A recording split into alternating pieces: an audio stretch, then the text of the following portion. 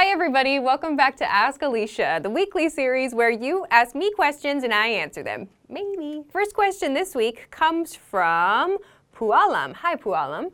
Pualam says, "Hi Alicia, I would like to know the differences between the verb to be and to become. For example, which one is correct? I want to be a teacher or I want to become a teacher. Thanks."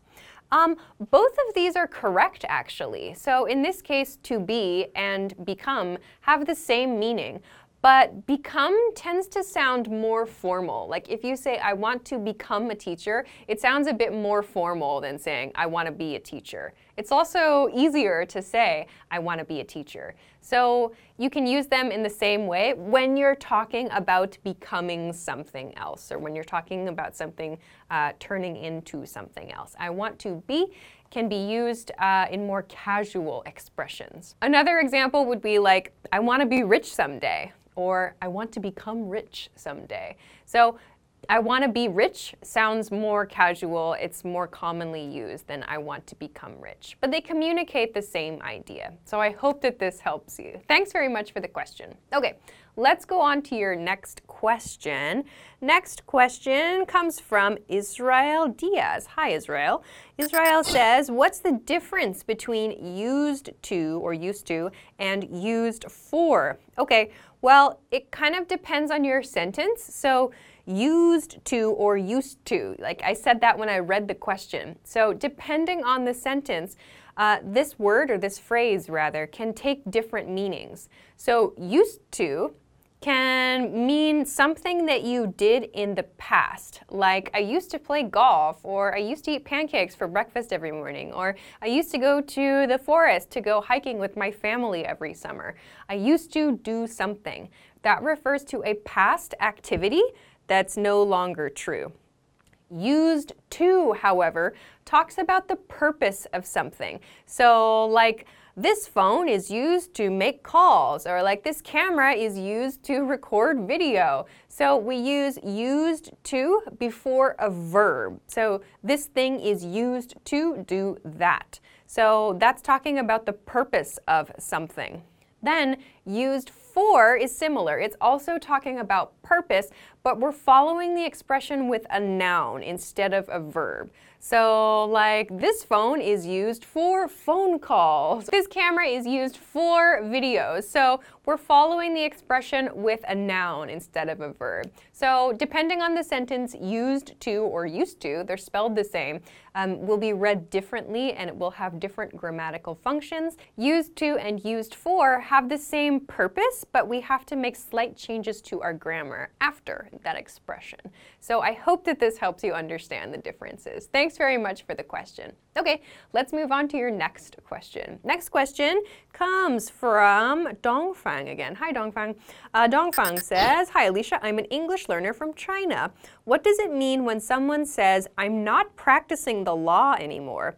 I heard this sentence in one of my favorite dramas called Better Call Saul. I understand the sentence, but I'm a little confused about the word practice here. Is this a common use? Yeah, this is a really nice question. Great catch. So practice is a very special verb that we use in certain jobs, certain professions. So commonly, this is doctors and lawyers that use this word. So they use the word practice before their field of expertise, and it just means do, or to be active in their practice. So in this case, in Better Call Saul, it's practicing law, or I'm not practicing law. That means I'm not actively doing like legal work right now. I'm not active as a lawyer right now. A doctor could say like, I've been practicing medicine for 6 years. That means I've been active as a doctor for 6 years. So practice here does not mean like practicing doing something. It means actively participating in that job. So again, this is very specific for a couple of different jobs, like lawyers and doctors. So very specific word. Nice catch, and thank you so much for this question. Hope that helps you. Okay, let's move on to your next question. Next question comes from Silverway. Hi again, Silverway. Silverway says, hi Alicia. What does I'm blown away mean? Oh yeah, okay. I'm blown away can mean I'm surprised or like I'm shocked. So it tends to be more of like a positive expression, like I'm blown away by all the questions you guys send, or like I was blown away by how good that dinner was, or like I was blown away when I saw that my best friend had decided to get a mohawk. So it's like something is surprising or shocking or both, maybe. And you can actually use it for negative situations as well. You can also use this in past tense, like, whoa, that blew me away. That movie blew me away. So it just means shock, surprise. If something bad happens, like someone is really rude, you could say like, whoa, that person just blew me away. Or like, I was so surprised at how rude that person was. So I hope that that helps you understand the phrase to be blown away. Thanks very much for the question. All right, let's move on to your next question. Next question comes from Prithvi Jani. Hi, Prithvi. Prithvi says, hi, Alicia. What is the difference between lot of and plethora of?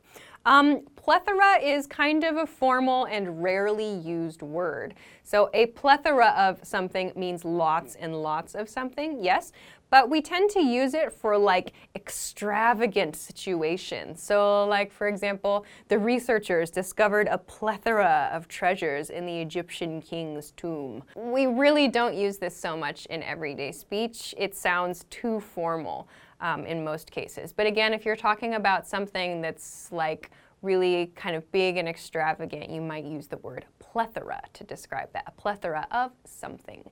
So I hope that this helps you understand the word plethora. Thanks very much for the question. So that's everything that I have for this week. Thanks as always for sending your questions. Remember, you can send them to me at englishclass101.com/ask-Alicia. Thanks very much for watching this week's episode of Ask Alicia, and I will see you again next week. Bye-bye. Have you seen the movie The Three Amigos? Steve Martin. Yeah, do you remember? I don't remember. A plethora of piñatas. Oh, I don't remember. There's a whole scene there where they talk about a party that's coming up, and they're like, "Did you get the piñatas for the party?" And they're like, "Sí, sí." and then they're like, "How many piñatas did you get? Would you say that you got a plethora of piñatas?" And he's like, "Oh, it's a plethora."